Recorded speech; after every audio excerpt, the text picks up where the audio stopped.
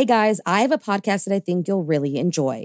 Proof, the investigative true crime podcast co-hosted by Susan Simpson of Undisclosed and Jacinda Davis of Evil Lives Here, is releasing its highly anticipated second season, where they investigate the murder of 18-year-old Renee Ramos. The first season, which, if you haven't listened to yet, you totally should, saw the release of 2 Georgia men serving life sentences for murdering their friend, Brian Bowling. And thanks to evidence unearthed by Proof, on December 8th, 2022, both Daryl Lee Clark and Kane Joshua Story were finally freed after 25 years behind bars. With that same investigative drive, Susan and Jacinda are on the case again, and this time, they are on the streets of Manteca, California, to find out who really killed Renee Ramos. In Proof, Murder at the Warehouse, you hear how, on June 5th, 2000, Renee's body was found buried beneath a pile of debris inside a new Home Depot building, and how, despite tips hinting at alternate suspects, her boyfriend, 18-year-old Jake Silva, and 33-year-old Ty Lopez were arrested and convicted of her murder. Fans of true crime and investigative series won't want to miss this riveting new season. Follow the case as Susan and Jacinda uncover long-overlooked evidence about what really happened to Renee by listening to Proof, Murder at the Warehouse, wherever you get your podcasts. Imagine unlocking a version of yourself that's unstoppable, where mental barriers no longer hold you back. Listen to Mentally Stronger with me, Amy Morin, therapist and international best-selling author, here to guide you on a journey to reaching your greatest potential. Every Monday, I bring you into conversations with some of the most fascinating minds. Experts, authors, entrepreneurs, athletes, and musicians. They don't just share stories. They reveal the mental strategies that propelled them to the top. But here's the real magic. At the end of each episode, I break down their wisdom into practical, therapist-approved advice. In my solo episodes, I dive deep into the techniques that build mental strength. It's like having your own personal therapy session as you discover how to turn these insights into steps you can take right now. This podcast isn't just for those facing mental health challenges. It's for anyone who wants to push their limits, achieve peak performance, and truly thrive. Are you ready to unlock your full potential? Then it's time to become mentally stronger. Subscribe to Mentally Stronger with therapist Amy Morin, available wherever you love to listen to podcasts. There were 2 more murders 15 miles away in the arrived, Silver they Lake found section the of the telephones and electricity lines described by one investigator as reminiscent of a weird religion. Couple murdered. There are many moments in life that you can look back at an event with hindsight and wish you had done something differently. On December 23rd, 2003, a man was sentenced to death for the murder of 3 innocent people.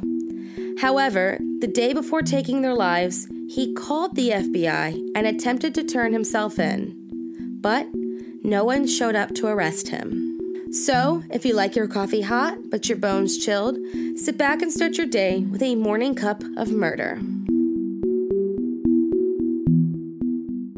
Gary Lee Sampson, born September 29, 1959, had a father who treated his dyslexic child, who had been denied special education, by calling him names and physically abusing him.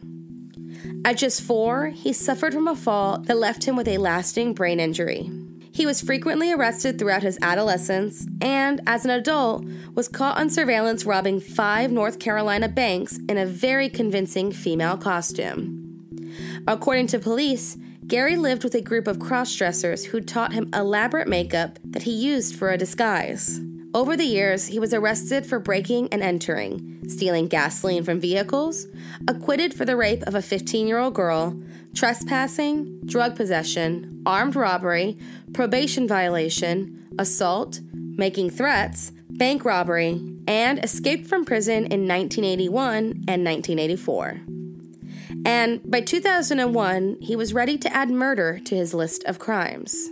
On July 23, 2001, Gary Lee Sampson made a call to the FBI office in Boston, attempting to surrender for the bank robberies he committed in North Carolina. The FBI clerk accidentally disconnected the call. Gary waited by the payphone, but no one showed up to arrest him. The following day, Gary Sampson was picked up hitchhiking in Weymouth, Massachusetts, by a 69-year-old man named Philip McCloskey. As they drove on, Gary threatened the man with a knife, forced him to drive to a secluded area, tied him up with a belt, and stabbed him 24 times. He tried to drive the van away, but was forced to leave it behind because it had a kill switch. This left him in need of another car when 3 days later, 19-year-old Jonathan Rizzo picked him up in Plymouth. He then forced the college student to drive towards the woods in Abington, tied him up, and stabbed him 15 times. The following day, Jonathan Rizzo's family reported him missing. They had no idea that they were too late. By July 18th, Philip McCloskey's body had been found, Jonathan Rizzo had a missing persons report filed, and Gary Sampson was headed towards New Hampshire. On July 30th, the body of Robert Whitney, 58, was found strangled in a cottage near Lake Winnipesaukee. Outside of the cabin was Jonathan Rizzo's car. After a massive search for the boy, Jonathan's body was found tied to a tree behind the Abington Alehouse on July 31st. Meanwhile, in Vermont, William Gregory, 41, picks up Gary Sampson on the side of the road. It isn't long before Gary attempts to make William his next victim. He puts a knife to the man's throat, but he is able to escape by skidding the car into the shoulder and jumping out while it's still in drive. Gary ditches the car and breaks into a nearby ski chalet to call 911 and confess to the murders. He surrenders to police without a fight. Once in custody, he blamed the FBI for disconnecting his call. According to Gary Sampson, his 3 victims would still be alive if agents had arrested him like he wanted. He officially pled guilty on September 9th, 2003, and was sentenced to death on December 23rd of the same year. During the trial, the defense introduced mental health experts to testify about the dyslexia Gary suffered, as well as the possible bipolar disorder and his head injury. Despite this, after 6 weeks of evidentiary hearings and 10 hours of deliberation, their decision was unanimous in favor of the death penalty. Gary Lee Sampson was the first defendant nationwide in a federal death penalty case to plead guilty and leave his fate to a jury.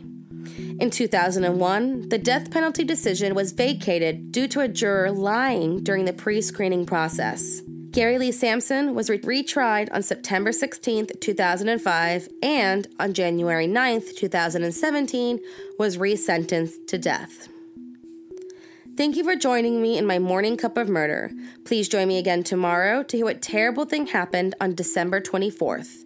Don't forget to rate and subscribe and let me know how you like it. If you want to help support the podcast, there's always Patreon or just sharing it with your true crime-obsessed friends. And remember, stay safe.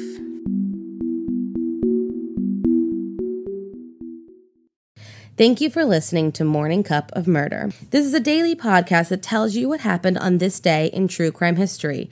In short, easy to listen to episodes that you can finish on your commute or while you enjoy your morning coffee.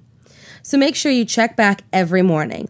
My name is Karina. I am the creator and host. You can find Morning Cup of Murder on Twitter, Instagram, and Facebook. I have also set up a Patreon where you can donate a small monthly contribution to the podcast. All those links are in the episode description. Thank you again, and have a wonderful day.